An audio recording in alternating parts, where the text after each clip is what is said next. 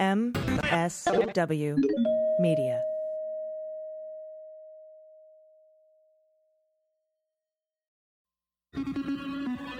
News with swearing.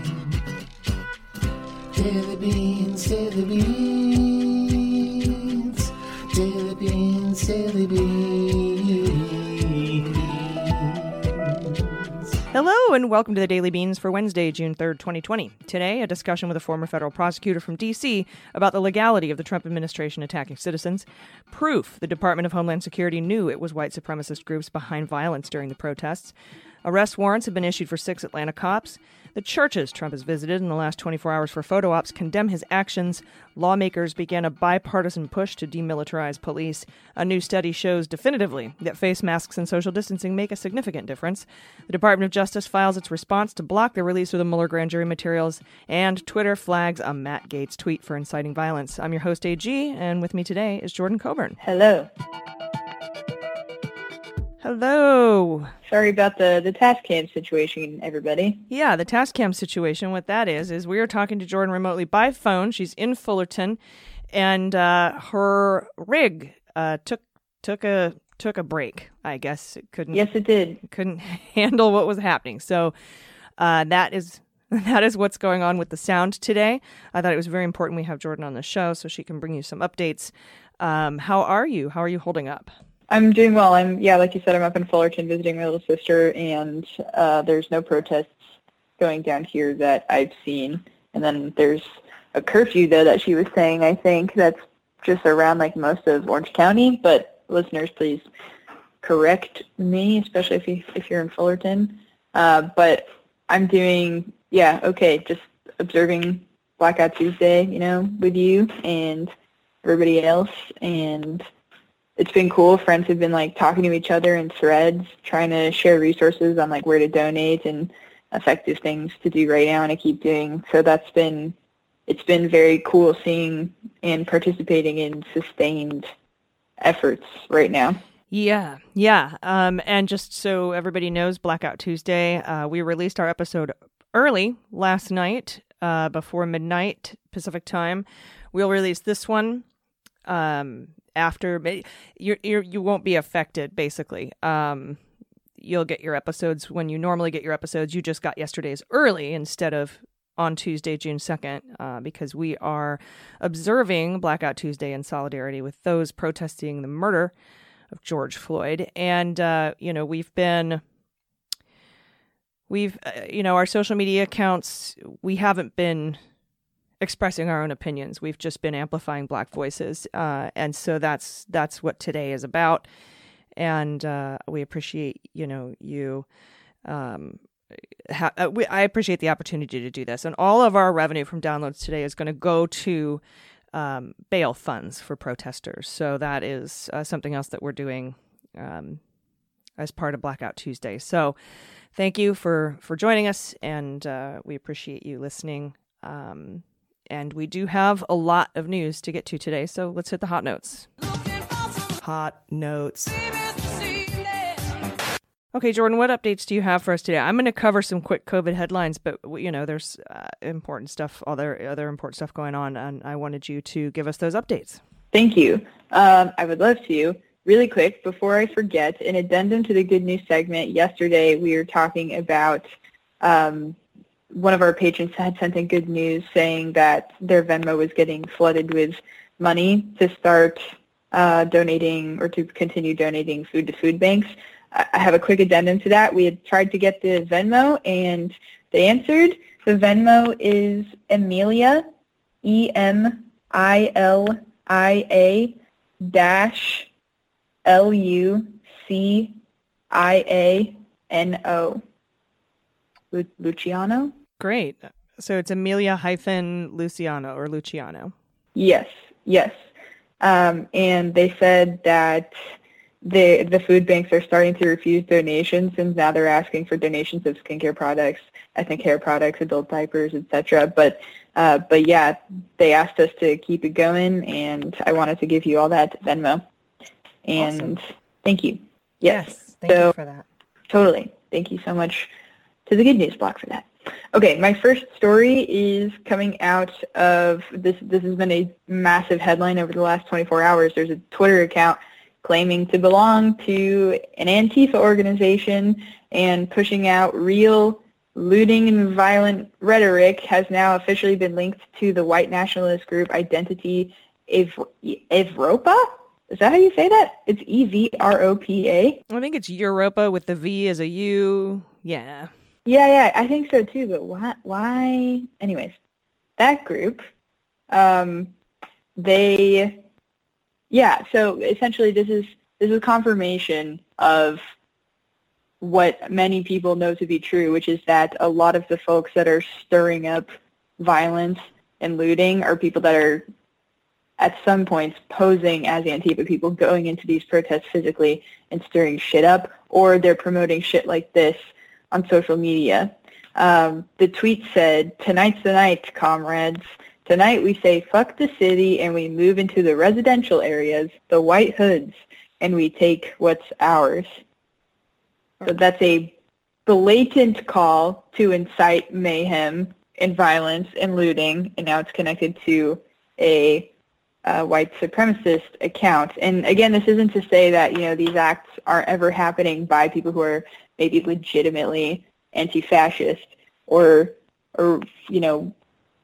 Antifa is kind of such like a weird umbrella term, sort of, because it's not like it's a certain group. It just literally stands for anti-fascist. But not to say that those people, don't exist anywhere, but it does confirm that there are white supremacist groups that are trying to infiltrate that space. Anything that Donald Trump repeats more than 3 times is definitely a lie. Yeah.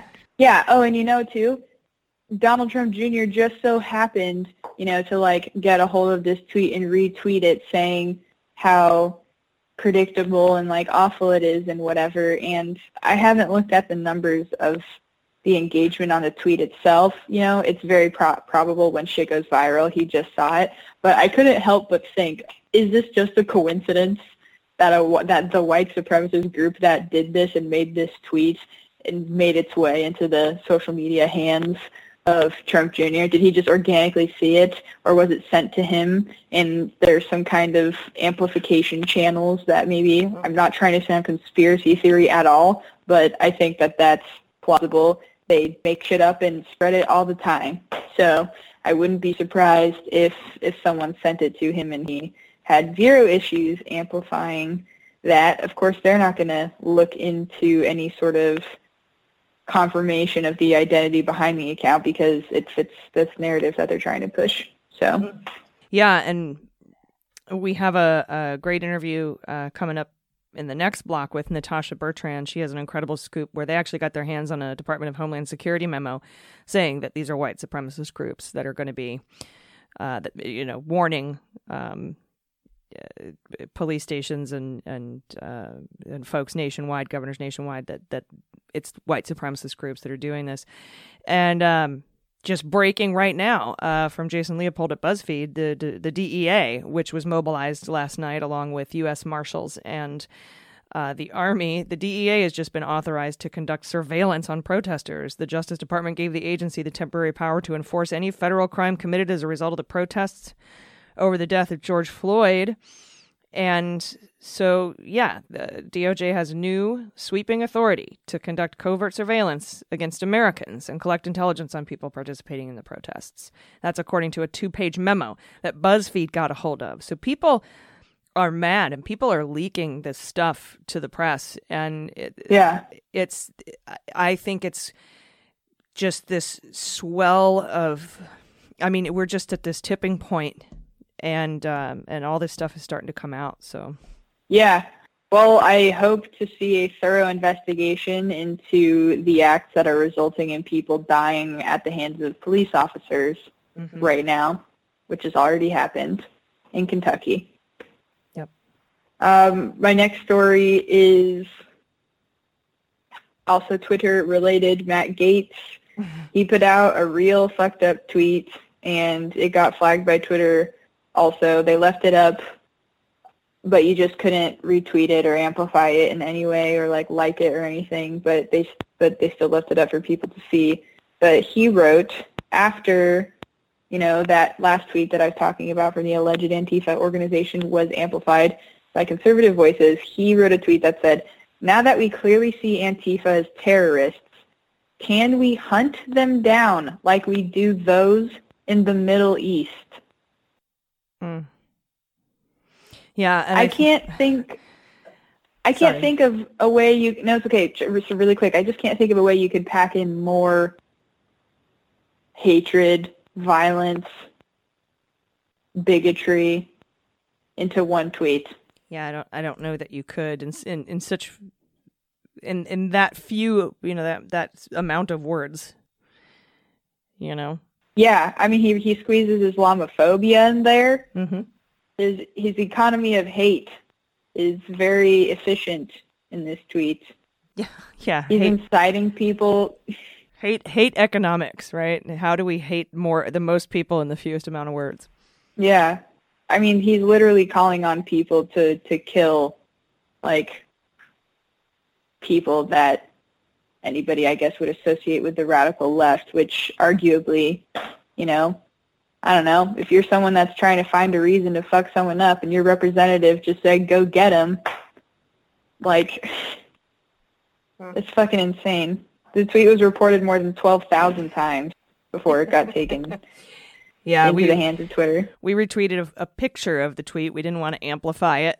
And just we reported this, report it too. So I got to hand it to, I know a good chunk of our listeners had a hand in that. Mm-hmm. Yeah.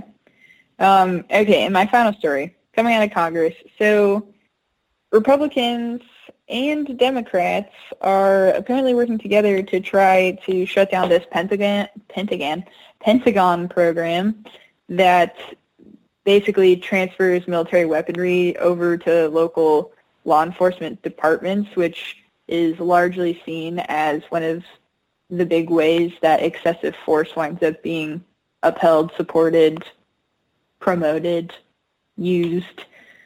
And it's something that a lot of people have been working on for a long time. Senator Brian Schatz, he's from Hawaii, he's been trying to limit the transfer of military-grade equipment to police departments for a long time, and he announced that he's going to move to include an amendment in this annual defense policy bill to shut down that program that allows for that transfer of weaponry to local departments entirely. He said, "It is clear that many police departments are being outfitted as if they are going to war, and it is not working in terms of maintaining the peace.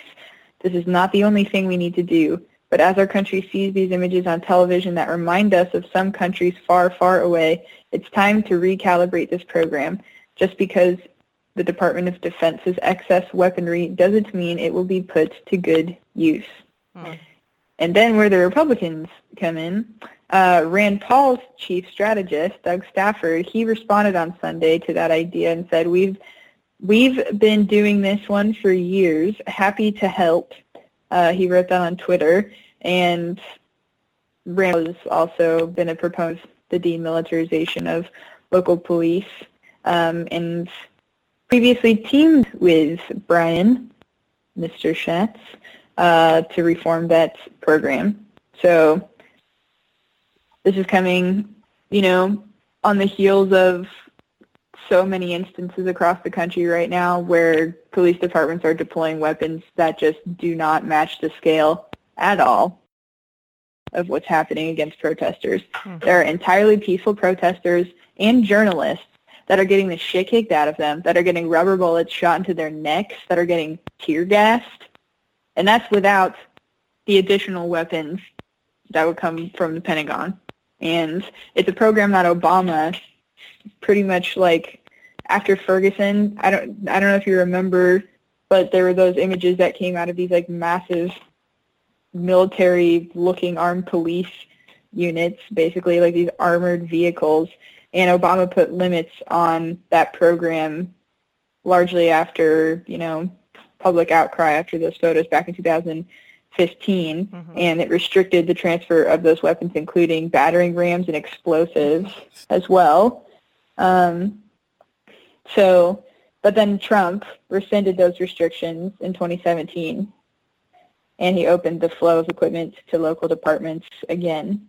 And he argued the gear was necessary for officers to protect themselves and their communities.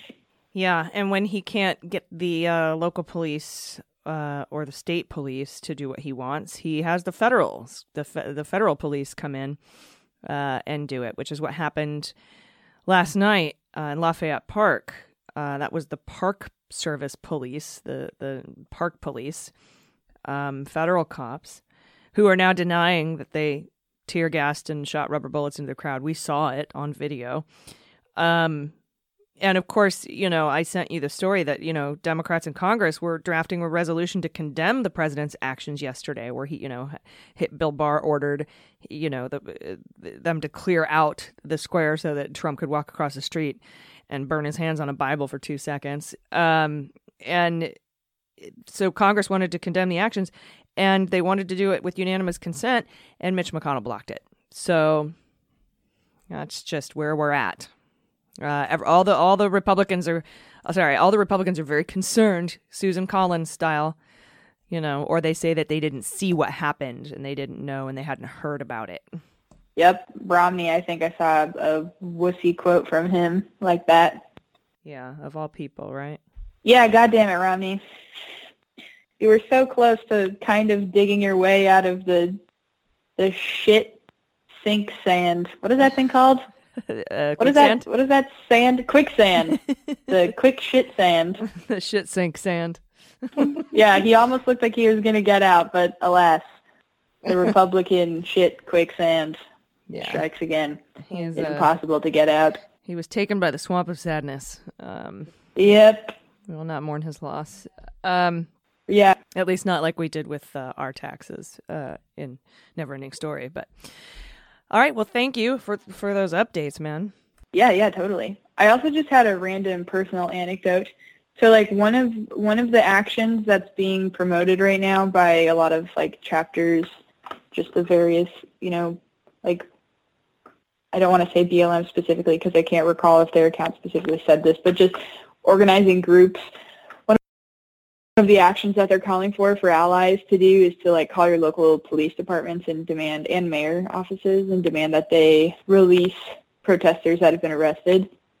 And I called and I talked to someone that worked at the jail, and she told me, at least in San Diego, and who knows if this is true, but she said that you're better off trying to call the sheriff's department directly and email them directly, because she said the jails are more like a middleman and can't really do anything, but also the sheriffs control all of the police departments. So instead of going to, like, a specific police department, unless you're trying to get someone out specifically or you have, like, inquiries or that there's a certain PD. I mean, I guess people would know that. Either way, if you're trying to do more of an umbrella reaching thing, you can just contact your sheriff's department directly and fucking hopefully they read it or they answer your calls. I don't honestly know, but just it was interesting talking to her because she was saying that, number one, we're the middleman, and number two, which I understood obviously on the arresting front, but on the releasing part and stuff, I guess it's all still operated by the same people that put them in, which would make sense. But then there's also, she said, a thing where even if people are getting arrested, most of them, she told me, are getting released with just a notice to appear because of the COVID-19. They've, like, really upped the threshold for what it requires for someone to be processed. But I don't know if that's just a case of the jail that she was talking about or if that's, like, just something that she's saying. She sounded sincere about it, but I just thought that was all interesting information. Yeah, thanks. And, I mean, whatever the context or the content of the conversation is that you have with the sheriff's office or your local police precinct, that you call is, I think, the point. Mm-hmm. Yeah. All right. Well, thank you. Thank you for that. And, we'll keep you posted as these stories unfold.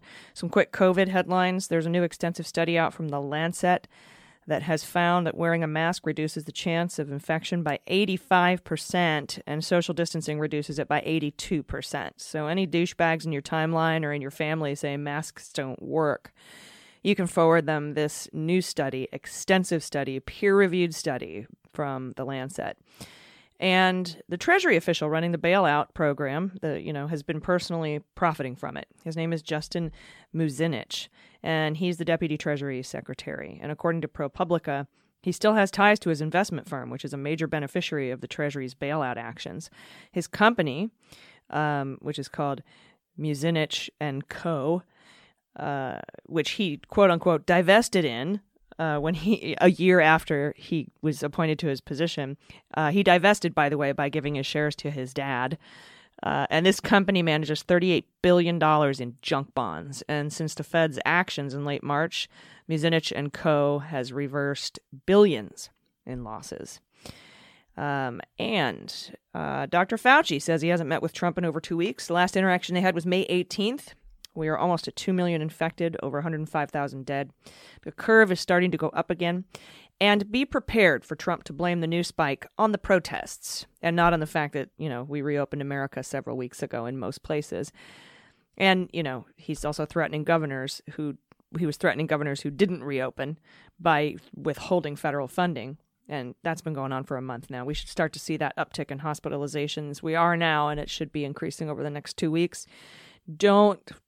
And I know I'm just preaching to the choir here, but it's, that yes, these protests aren't going to help, obviously, but they're not the cause. They're not the instigation of the curve continuing to rise. So those are some quick COVID updates. We'll be right back with a bombshell scoop from Natasha Bertrand at Politico. Like I said earlier, she obtained a Department of Homeland Security memo admitting who is, at least in part, behind the violence being condemned by the protesters. So stay with us. We'll be right back. Hey everybody, it's AG, and today's episode of Daily Beans is brought to you by BetterHelp. Is there something that's interfering with your happiness or is preventing you from achieving your goals? Do you have a lot of anxiety during the lockdown, during what's going on outside? BetterHelp wants you to start living a happier life today. BetterHelp will assess your needs and match you with your own licensed professional therapist, and you can start communicating in less than 24 hours. BetterHelp is not a crisis line. It's not self-help. It is certified professional counseling done securely online. And everybody needs help from time to time. I've sought help for my PTSD, which has been hugely beneficial. So I highly recommend seeking help when you need it. And BetterHelp's services are available for clients worldwide with a broad range of expertise in their counselor network. Some experts that, might not be locally, physically available in your area. But you can log into your account anytime, send a message to your counselor, and you get a timely and thoughtful response. Plus, you can schedule weekly video or phone sessions so you don't ever have to sit in an uncomfortable waiting room. BetterHelp is committed to facilitating great therapeutic matches, so it's easy and free to change your counselor if you want to. And it's more affordable than traditional offline therapy, and financial aid is available. So visit their website and read their testimonials, like this one from K.E., who reviewed her counselor, Joyce Walker Rovira, saying, "It didn't take her very long to be able to give me a totally fresh and honest perspective, as if she was a close friend for many years. She really makes you feel heard and offers ways to help with what's really going on. I would recommend her to anyone. So visit betterhelp.com/dailybeans. That's BetterHelp, H-E-L-P, and join the over 800,000 people taking charge of their mental health with the help of an experienced professional. Special offer for Daily Beans listeners. You'll get 10% off your first month. That's betterhelp.com/dailybeans. All right, everybody, welcome back. Joining me today is national security correspondent for Politico, Natasha Bertrand. Natasha, thanks for speaking with me today. Yeah, thanks for having me. I wanted to talk to you today about a piece that you worked on for Politico, because we've been hearing Trump every time he speaks about the violence and looting in the protests. He keeps calling out far left organizations like Antifa, and you can kind of tell when Trump is trying to make something untrue stick in the ears, or at least questionable, stick in the ears of his base. He just repeats it over and over again. He's repeated this over and over again in every public statement.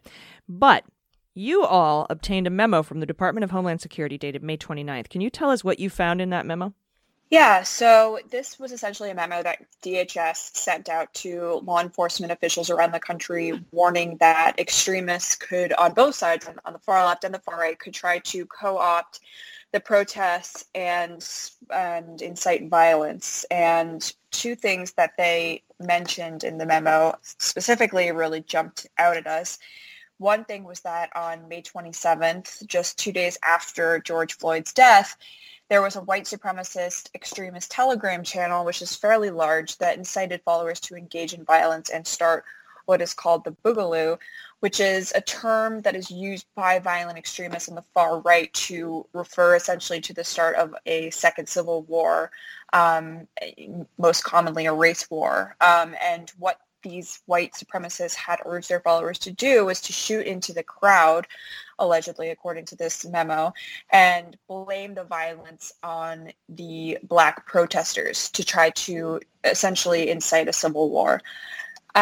So that was really jarring to see that DHS was actually warning law enforcement officials around the country about the threat of white supremacist and far-right violence, because, of course, that's not what we've been hearing from the administration, right? We've been hearing a very singular, one-sided view of the threat posed by extremists, which is that the violence is primarily coming from Antifa. Now, that is a far-left, I can't even really call it a group because it's not truly an organization. It's kind of just an amorphous ideology. But we have been told that they are primarily responsible for much of the chaos that's been going on over the last week. But whenever we ask DOJ, FBI for data or statistics on that issue, we're told that they don't yet have any evidence to provide us, that they're working on it. So seeing this was just kind of a wake-up call to the extent that clearly the FBI and DHS are monitoring the threat of far-right extremists, including militias, and we're just not being told about it. The other thing that this memo said was that suspected anarchist extremists, which are understood to be far left, and militia extremists, which are understood to be far right, were planning to storm and burn down the Minnesota state capitol on May 29th, which was last Friday. And that was the DHS citing FBI information. So clearly the threat is coming from both sides here, the threat they're monitoring anyway, and we're only being told half the picture, if that. So regarding the Boogaloo, that the thing that stood out to you, one of the things that stood out to you at first, did Department of Homeland Security say they got that intel from the FBI as well? Did they say that where they ended up getting that intel from? So that was actually DHS reporting, and DHS had essentially been, I guess, monitoring this white supremacist channel. In the footnote of the DHS memo, they cite for their intelligence on this matter an extremist encrypted instant messaging channel, which we take to mean Telegram. And a lot of Telegram channels are, of course, public. So what immediately came to our minds when we read that is that either this was flagged to them or they are actively monitoring these channels. It's my understanding from talking to sources that they are indeed paying attention to these white supremacist networks, and they are trying to tell law enforcement officials around the country that this is something they need to be on the lookout for. Okay, so what it seems like here is that we do have at least some evidence or ancillary intelligence that there are white supremacist groups that are involved in a lot of this violence, or at least trying to co-opt the peaceful protests, but we still don't have evidence, or have we seen any evidence about far-left groups? The only evidence that we've seen, according to this DHS memo, is that far-left groups that are anarchists were plotting in some way along with extremists, militias, probably separately, to storm the Minnesota state capitol. So that is the one instance where this DHS memo that we obtained raised an alarm specifically about a real threat that they had gleaned about anarchist groups. Now, the DHS memo does not reference left or right. It doesn't characterize the groups that way. It doesn't mention Antifa. It doesn't mention, far right groups by specific names. It calls them anarchists, and it refers to the far right as militias, white supremacists, etc. But again, as of right now, we've been asking DOJ and FBI for data, for statistics on the claims that Bill Barr and others have been making that the primary source of this looting and the rioting and the chaos over the last week has been coming from Antifa, and we've gotten no evidence so far. Yeah, it would be good to, just to have the evidence. I mean, a lot of, of course, we are a partisan podcast, and, but we still want to know the truth behind these things. And so, first of all, excellent scoop on this, getting that memo. But I am also looking forward to being able to present some sort of evidence that, this is a both-sided situation at least. But I think the general feeling is that anyone co-opting these peaceful protests is bad for the sake of violence or disruption.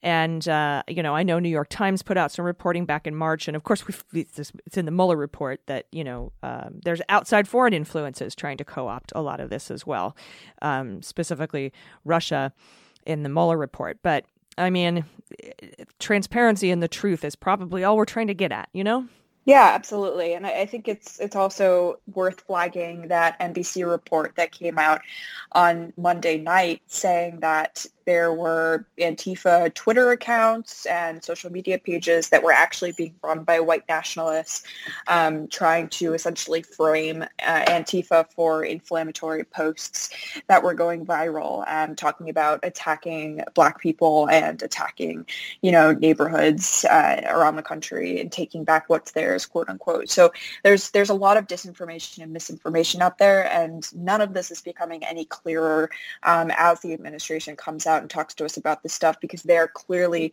only trying to show one side of the picture here. Yeah, and I was willing to bet money that Brad Parscale might have had a hand in that op, but that's just my own personal bias speaking from the past history of knowing what Brad Parscale is capable of with Project Veritas. But what can we do as citizens to ensure that we're being skeptical about this information that's coming out? What should we be looking out for? Yeah, I think that, just following trusted journalists and making sure that we aren't just looking at one side of the picture here in any way, just trying to seek out more information, going to the, safely if possible, going to see it with our own eyes, seeing that, for example, last night outside the White House, the protests were in fact peaceful, in total contrast to what we heard from the administration.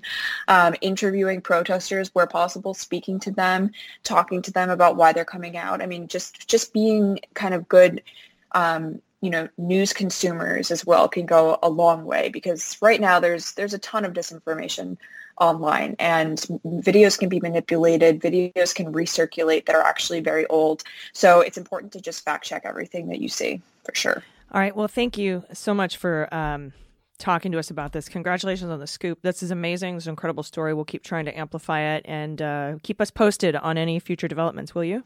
Thanks so much. Will do. All right, everybody. Politico national security correspondent Natasha Bertrand. Natasha, thanks again for speaking with us today. Thank you. Everybody stick around. Right after this break, I'll be talking to Glenn Kirschner about the legal ramifications of what Trump did last night. So stay with us.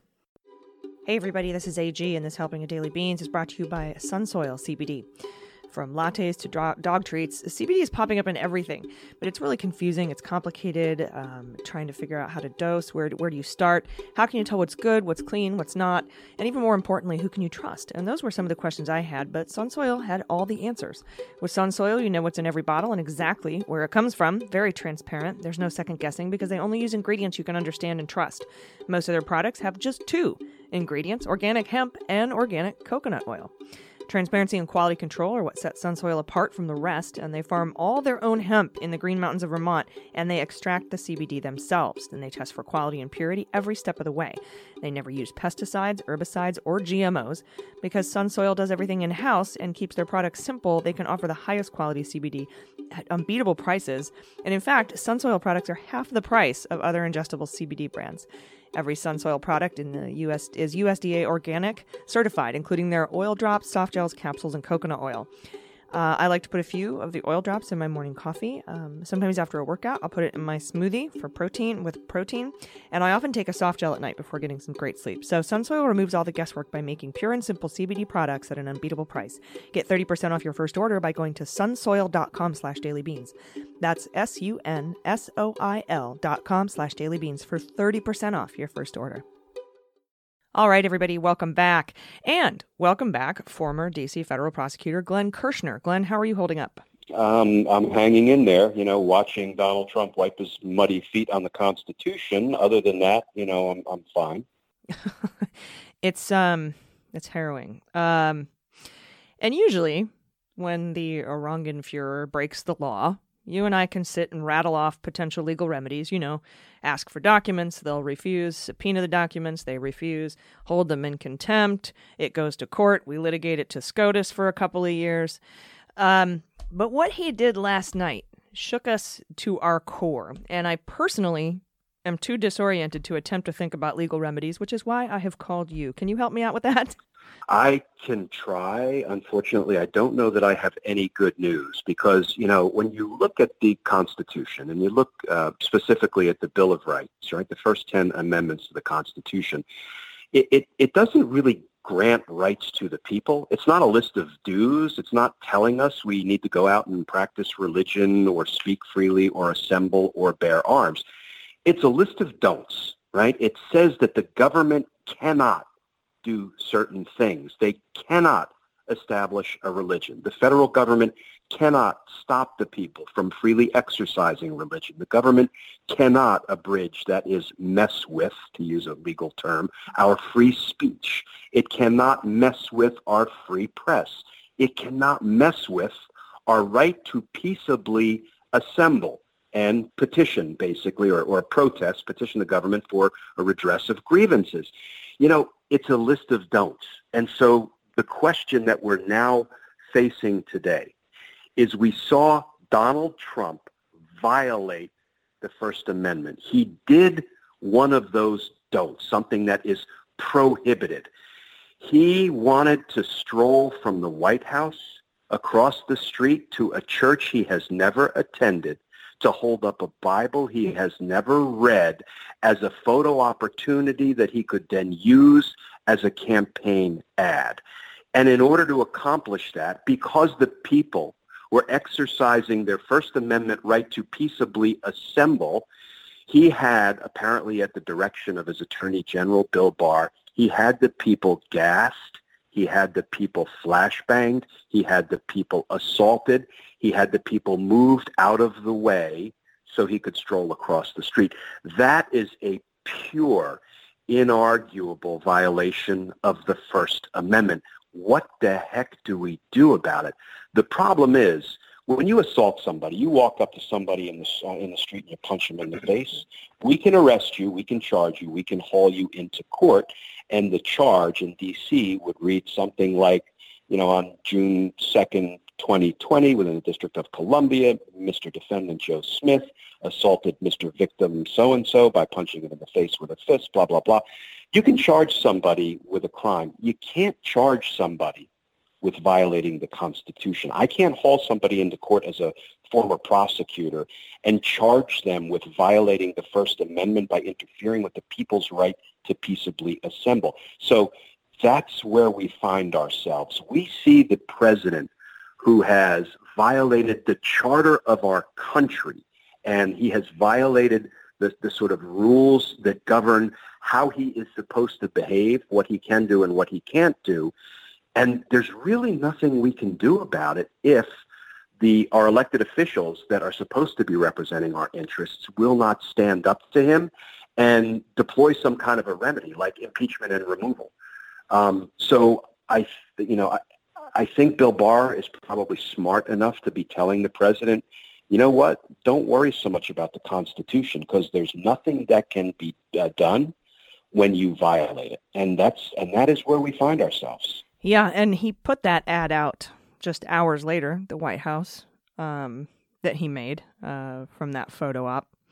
That was interesting. And then, of course, Tom Cotton, I think it was Tom Cotton, tweeted, "Look at this brave man. What president has come out of the White House to go to church?" Like we need to be praising him for those actions. But the Washington Post reported today that apparently White House officials asked D.C., the District of Columbia, about taking over the local police department, and that's according to Mayor Muriel Bowser's chief of staff. How does Posse Comitatus and the Insurrection Act apply in the District of Columbia? We know how it applies to states. Yeah, well, because the District of Columbia is not a state. It was chartered as a federal city to basically, keep the federal government up and running.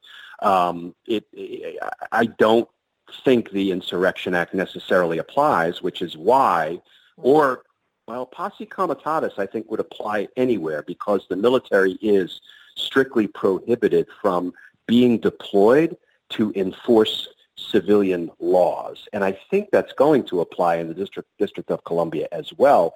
But what I was really heartened to see was that Muriel Bowser, our mayor here in Washington, D.C., stood up on TV today and said, let me be clear. We, the Metropolitan Police Department, the city law enforcement agency, did not participate in what you saw being done to the citizens, in order to allow the president to walk across the street to the church. And I think, that was, if not firing a shot across the bow, it was her wanting to be clear that what you saw was a violation of the Constitution and the deprivation of the people's rights. And we, the law enforcement arm of the D.C. city government, had nothing to do with that. So we're starting to see some politicians and some police chiefs around the country push back on the president. I mean, I love that the chief of police of Houston, I think he tweeted it or he said it in a speech, and he said, look, Mr. President, what you're saying is not productive. You're fanning the flames, so do me a favor, shut your mouth. And if we have more, police chiefs and governors and mayors and city council members across the country begin to push back on the tyrant in a way that the Republican leadership in Congress won't, maybe we start to have an impact. Do we know what force did move the peaceful, did fire tear gas into the peaceful protesters, did fire rubber bullets in there? Do we know what force did that? The reporting I saw was the U.S. Park Police. They have, having practiced for nearly a quarter of a century in D.C., it is the strangest place when it comes to law enforcement because it really is parceled up among so many law enforcement agencies. And in 30 seconds, I can probably rattle most of them off. It's like FBI, ATF, DEA, U.S. Park Police, U.S. Capitol Police, U.S. Secret Service Uniform Division, U.S. Marshal Service, U.S. Postal Police, Amtrak Police, U.S. Metro Police, Federal Protective Service. It goes on and on and on and on. Department of Veterans Affairs Police? Yeah, there you go. We have some. Smithsonian Police, right? Hey, drop that painting. The heist police. Yeah, the heist. There you go. So it really is a very strange Byzantine jurisdiction when it comes to which law enforcement agency has control over which little postal stamp parcel of land. The reporting I saw, it was the U.S. Park Police, which does have jurisdiction, for example, over the National Mall and the monuments and the area surrounding the White House, but concurrently with, in part the Secret Service, and it gets very complicated. Yeah, that'll be interesting to find out. And you're right. There's just so many federal police organizations. It's I imagine there are books and books and manuals of rules and regulations. So it was reported by Washington Post that it was actually Bill Barr that gave the order to that, whatever the force was with the Park Police, to clear Lafayette Park, right? Yeah, which it should be a chargeable crime, even if technically it's not, because the person who is kind of the, number one law enforcement guy in the country is running roughshod over the constitutional rights of the people. And, there's just a kind of a special place in hell for an attorney general who would, again, I would like to even get more graphic, and I try not to curse even on your program, but who's, he's rubbing his muddy feet on the Constitution to accomplish something that a criminal president wants accomplished. It's, again, if this was a Hollywood script, it would be rejected as being just way, way too incredible. So, legal remedies for anybody like President Bill Barr, Apparently Hope Hicks had something to do with this, that I read somewhere in public reporting she had something to do with this. The beautiful, lovely Hope Hicks. I thought for sure it was a Stephen Miller joint, honestly, or it sounded Pompeo-esque with its religious undertones. Just really because they control 2.5 branches of the 3 branches of government, we just have to vote and we just have to speak out and amplify voices. I just don't know what else we can do at this point.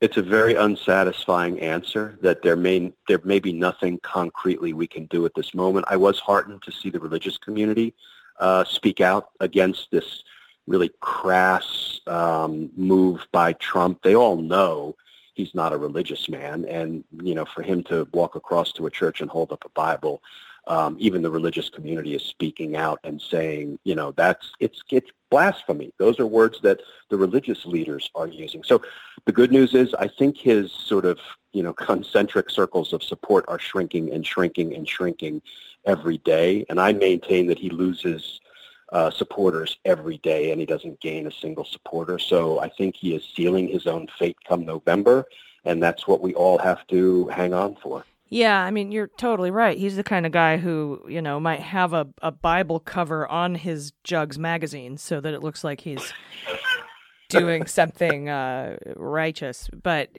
it was heartening to hear the religious leaders, Catholic diocese where he visited today, and of course the Episcopal Church, the bishop. What was her name? Marianne Edgar Buddy? That sounds right. Something. She was amazing to listen to. So that condemnation, I think. I just.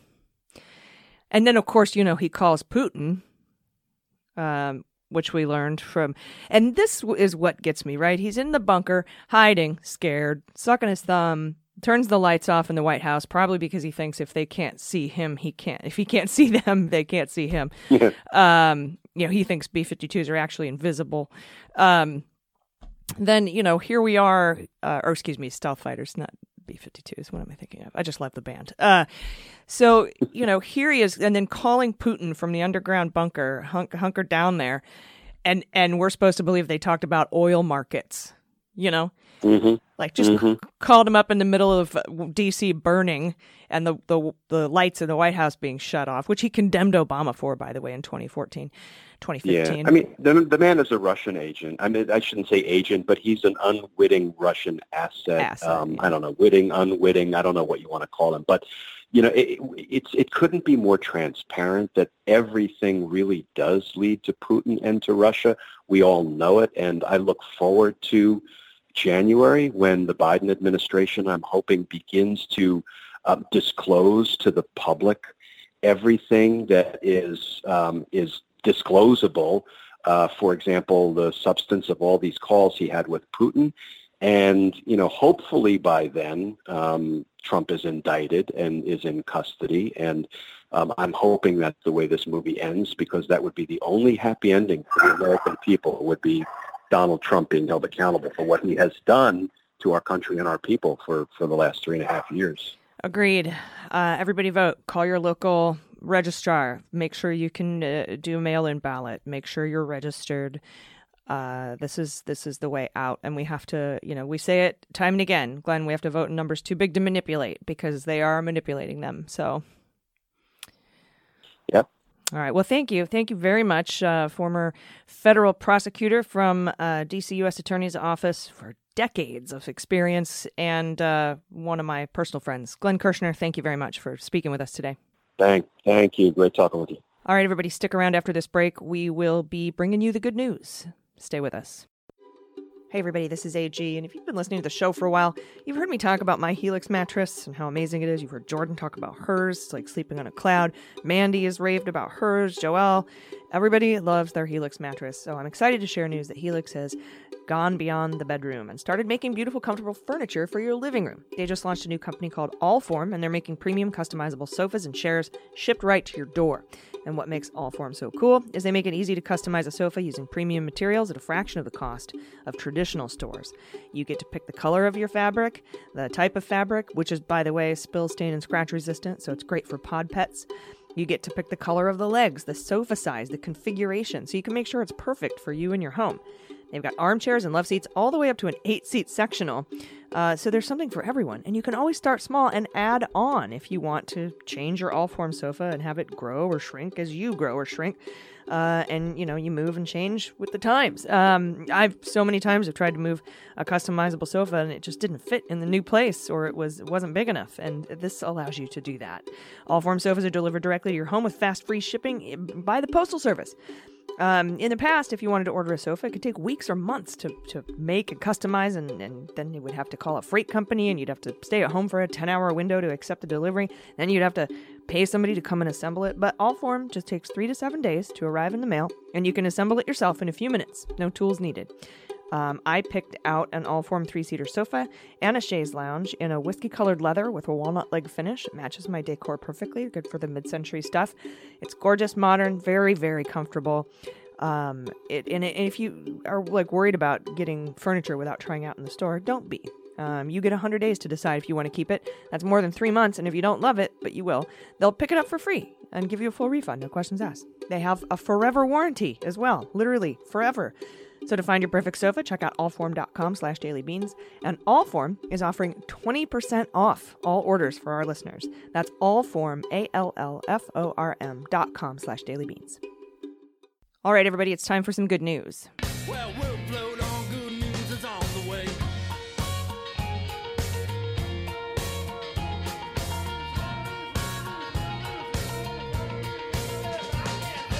And joining me today for the good news is Amanda Reeder. Amanda, how are you? I'm doing okay, but I also have not stopped watching the news in a couple of days. Okay is the right word. It's it's really crazy out there. Yeah, and we're observing Blackout Tuesday. I talked about that earlier in the show. Mm-hmm. I'm only retweeting Black voices on social media. I'm not putting my voice out there today. Mm-hmm. But just haven't been able to peel myself away from the news. However, I am very heartened by, it seems like the coverage seems to be shifting a little bit. In the beginning, they were just covering fires and looting mm-hmm. and violence and riots and shit. Mm-hmm. And today, it seems like they're really focusing on large, huge, peaceful marches. Yeah. And I'm appreciating mm-hmm. that. And also, it's global. They're showing Britain, New Zealand, it's global, and I'm loving that, and I hope that trend continues. Yeah. A couple of quick good news stories for you before we get to our listener good news. San Diego has ended its use of carotid restraint, which is basically, a chokehold, and that's just, because of what's going on right now in the country. The Minnesota Department of Human Rights has charged the Minneapolis Police Department with a civil rights violation, and they will be investigating the last decade of Minneapolis police actions. That's according to Governor Tim Walz. Wow. The FBI has finally opened an investigation into the death of Breonna Taylor. That took far too long, but they have opened that investigation. 6 Atlanta cops have had arrest warrants issued for them for their treatment of people during these protests. And this is breaking just not too long ago. Mm-hmm. The House Judiciary Committee has announced they are going to hold Bill Barr accountable by introducing legislation to cut funding against his office by $50 million. Wow. And there will be hearings with the Department of Justice whistleblowers and former DOJ officials in the coming weeks. Now, of course, the Republicans aren't going to pass that in the Senate, mm-hmm. but they'll have to vote no on it. Mm-hmm. And they're going to have hearings with Department of Justice whistleblowers, so that's good. And finally, this is great. Tiffany Trump is participating in Blackout Tuesday on Instagram. Oh, Tiffany. Oh, God. I feel like she doesn't like her daddy. No, and I hope she can break away, be vocal. And She just graduated from law school. Come on, Tiffany. Trump put out a that we're so proud, graduated from law school, Tiffany Trump. I'm like, yeah, she's not going to defend you, bro. It's not going to happen. She might end up on the other side, as a matter of fact. She could end up working at the Department of fucking Justice. Then where you be, huh?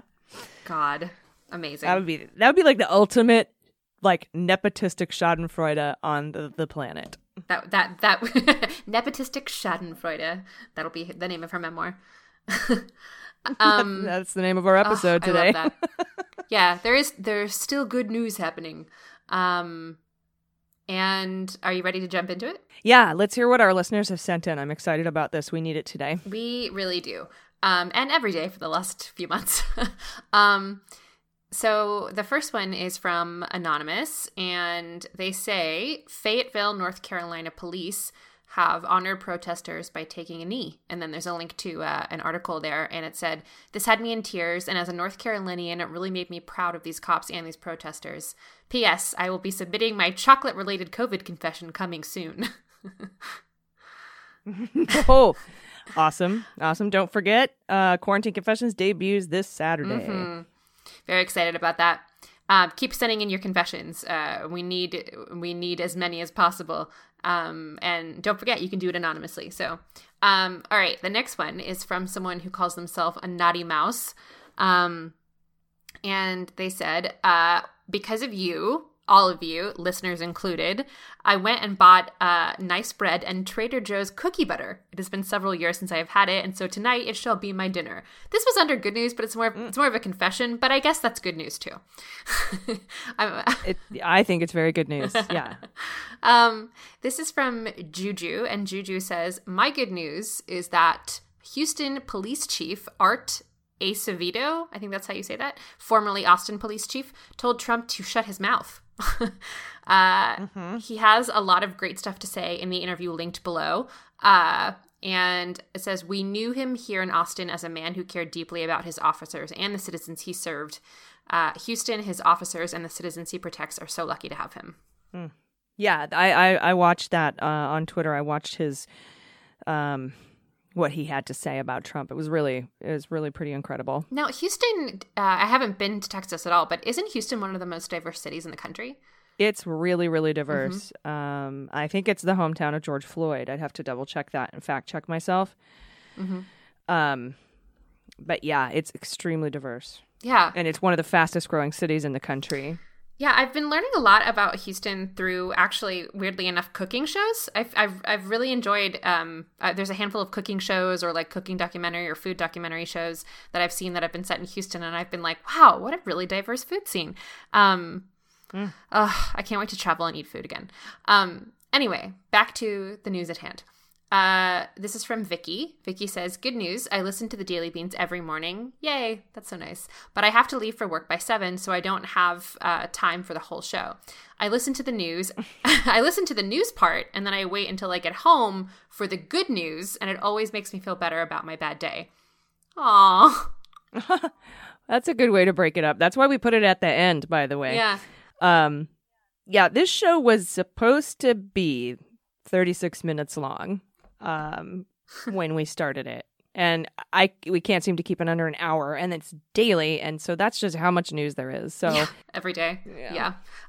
She finishes off and says, you, Jordan, and Mandy are what I wait for when the show drops a little after 6 a.m. where I am, and so even though I have to wait for the happy part, I'm so grateful for all you do and all you have done with Molly Sherrotte and the Daily Beans. I'm so looking forward to your new quarantine confession show. Yay. Awesome. All right. Thank you. We've had a couple really similar good news stories submitted from people in Minneapolis over the last few days about helping out, but I thought this was also worth sharing just because it's so nice that it's so nice to have this volume of good news coming out of Minneapolis where, which kicked off everything this week. So for Melanie, more good news from Minneapolis. As a rule, we don't like to get noticed here, and we certainly don't like it when we're showing our drawers, but I just want to share what I love about my city. On Sunday morning, I went to drop off a bag of groceries for those hit hard in the middle of a food desert in the middle of a pandemic. As I drove towards the worst of the damage, I passed dozens of people walking towards Lake Street with shovels and brooms. Pink hair, blue hair, no hair, and lots of tattoos. As I as I got within 10 blocks of the middle school that was taking donations, traffic got very dense. It was state fair levels of congestion, but there wasn't a single horn honked, and folks stopped their cars to let pedestrians pass. If you hit an intersection, you check to see who was waiting the longest instead of who had the right of way. There was a lot of hand waving and saying, "No, you go ahead." That's very Midwest. Yeah. That's so Minnesota. I experienced that firsthand when I was in Minneapolis, St. Paul. Everyone is so kind and just so accommodating. I could see it. I can see it. No, you go. No, you go. Okay. It's a little bit like that where I'm from too, in Nova Scotia. So I feel you. It says, and then they said Sanford Middle School had requested 85 bags of groceries to help the community, but they received thousands. That's so amazing. There are so many stories like this. I had a hard time choosing the best one. We are hurting here, but we are a very strong community and we are lifting each other up. Thank you for the community you have created with the Daily Beans. It's part of my morning routine, which also includes coffee and choreography, but perhaps that's a better topic for quarantine confessions. What kind of choreography? Yeah, thank you so much for sending that in, Melanie. That's so nice. Yeah. This next one here is Agreed.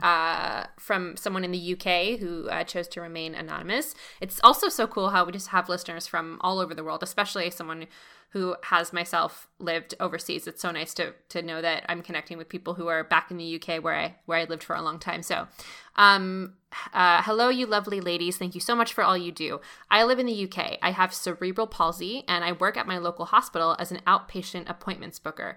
Due to my job being patient-facing and my cerebral palsy placing me on the at-risk list for COVID, the hospital has asked me to stay home unless it's for essential health-related reasons, at least until the end of June.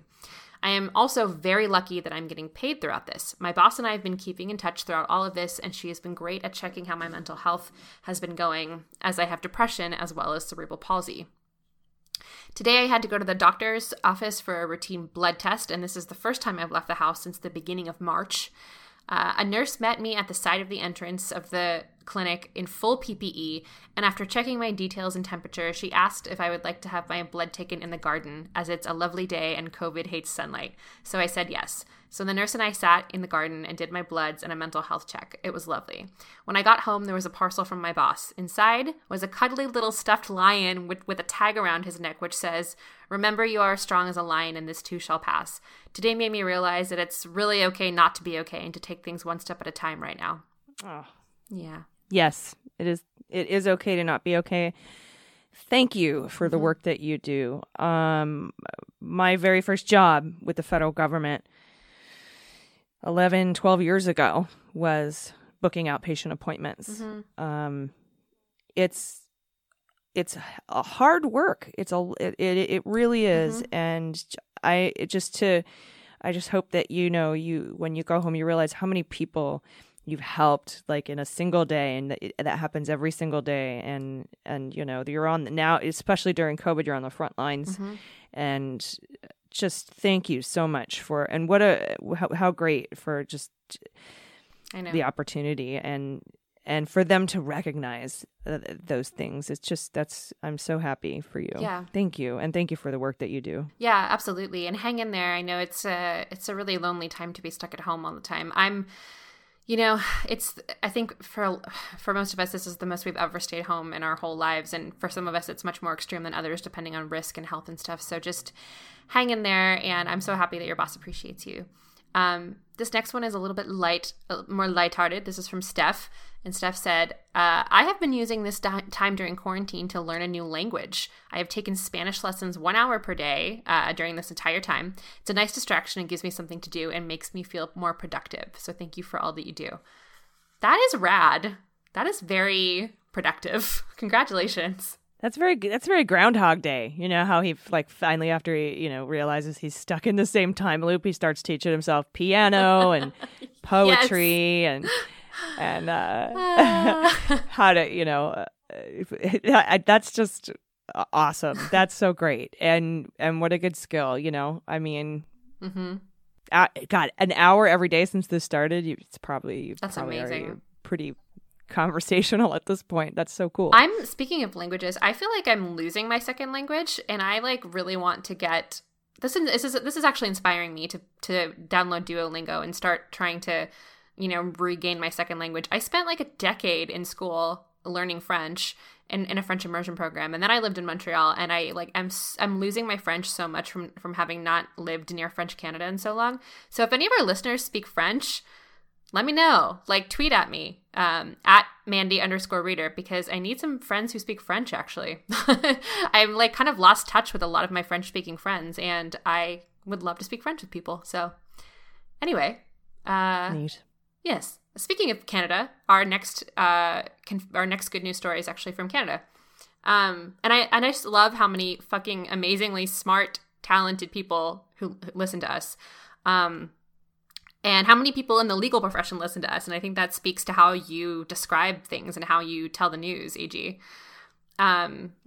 So this one's from Melissa, and she said, after years of schooling and a year of articles, I became a lawyer, and I was called to the bar in British Columbia, Canada on Friday, March 13th, 2020, which turned out to be one of the last days that the courts were open before COVID fully swept the country and shut everything down. While I can't say that all of Canada is out of the woods yet, British Columbia has been opening up gradually, and along with the simple things like enjoying a drink on the patio with my husband, in 2 weeks I will be second chair as defense counsel for my first trial with my favorite mentor. I will finally be getting to do direct and cross-examination in a courtroom, in my robes, no wig because it's Canada and those wigs are gross. I can't thank your team enough for keeping me informed of the goings-on in the United States and for giving me a laugh along the way. Stay healthy and stay hopeful. Melissa. Yay. Thanks so much, everyone, for sending in your good news. Please keep sending in your good news. Please keep sending in your quarantine confessions. You can find our submission form for good news and quarantine confessions on our Twitter page and also on our contact page on our website. If you can't find it, tweet at us or send us an email and we'll send it to you. You can submit anonymously or not anonymously, whatever you'd like. But yeah, and especially right now, the good news related to the rapid changes that are happening both with COVID and with these protests, we would really love to hear more stories from people who are, on the ground or think that there's a story that isn't getting the light that it should. So, yeah. I think that's all the good news from us today. Very, very awesome. It just makes me feel so much better. Mm-hmm. It sets me up to have a nice evening. So gets you ready for your Animal Crossing. Yeah, exactly. If I could peel myself away from the news for long enough, I really should try to limit that. It's so stressful. It really is. And I wanted to, something that's been really, really helping me the last few days has been meditation. I don't think it's like healthy to try to ignore how you feel right now or try to like shove it away or try to like focus on the positive. I think that it's actually the meditation's been helping me to like sit with how angry I am and process that and like try to get enough clarity to figure out like a next step that I could take to help myself feel less impotent, like something I can do from home or, like it just helps to calm my nervous system enough to make me feel like I can take a little action, So, I don't think mindfulness or meditation is a practice which is going to help you focus on everything being fine, but rather a practice to help you actually sit with how you feel and then do something about it. So that's my little 100%. Hippie rant for today, everyone. Yeah. Do what you can. Mm-hmm. And thanks for what you do. Yeah. Have a wonderful evening. It was great chatting with you. Yeah, you too. Hang in there. We'll talk again tomorrow or the next day. It depends on how Jordan had some technical difficulties today. We'll figure it out. But thank you for sharing those good news stories and it's just it just helps so much. Really so does. Everyone, please, it does. Keep sending them in, and thank you for sharing with us. And please take care of yourselves, take care of each other, take care of the planet, and take care of your mental health. I've been AG. I've been Amanda Reader. And them's the Beans. The Daily Beans is executive produced and directed by AG and Jordan Coburn, and engineered and edited by Mackenzie Mazzell and Starburns Industries. Our marketing manager, executive assistant, production and social media direction is Amanda Reader. Fact-checking and research by AG, Jordan Coburn, and Amanda Reader. Our music is written and performed by They Might Be Giants. Our web design and branding are by Joelle Reader with Moxie Design Studios, and our website is dailybeanspod.com.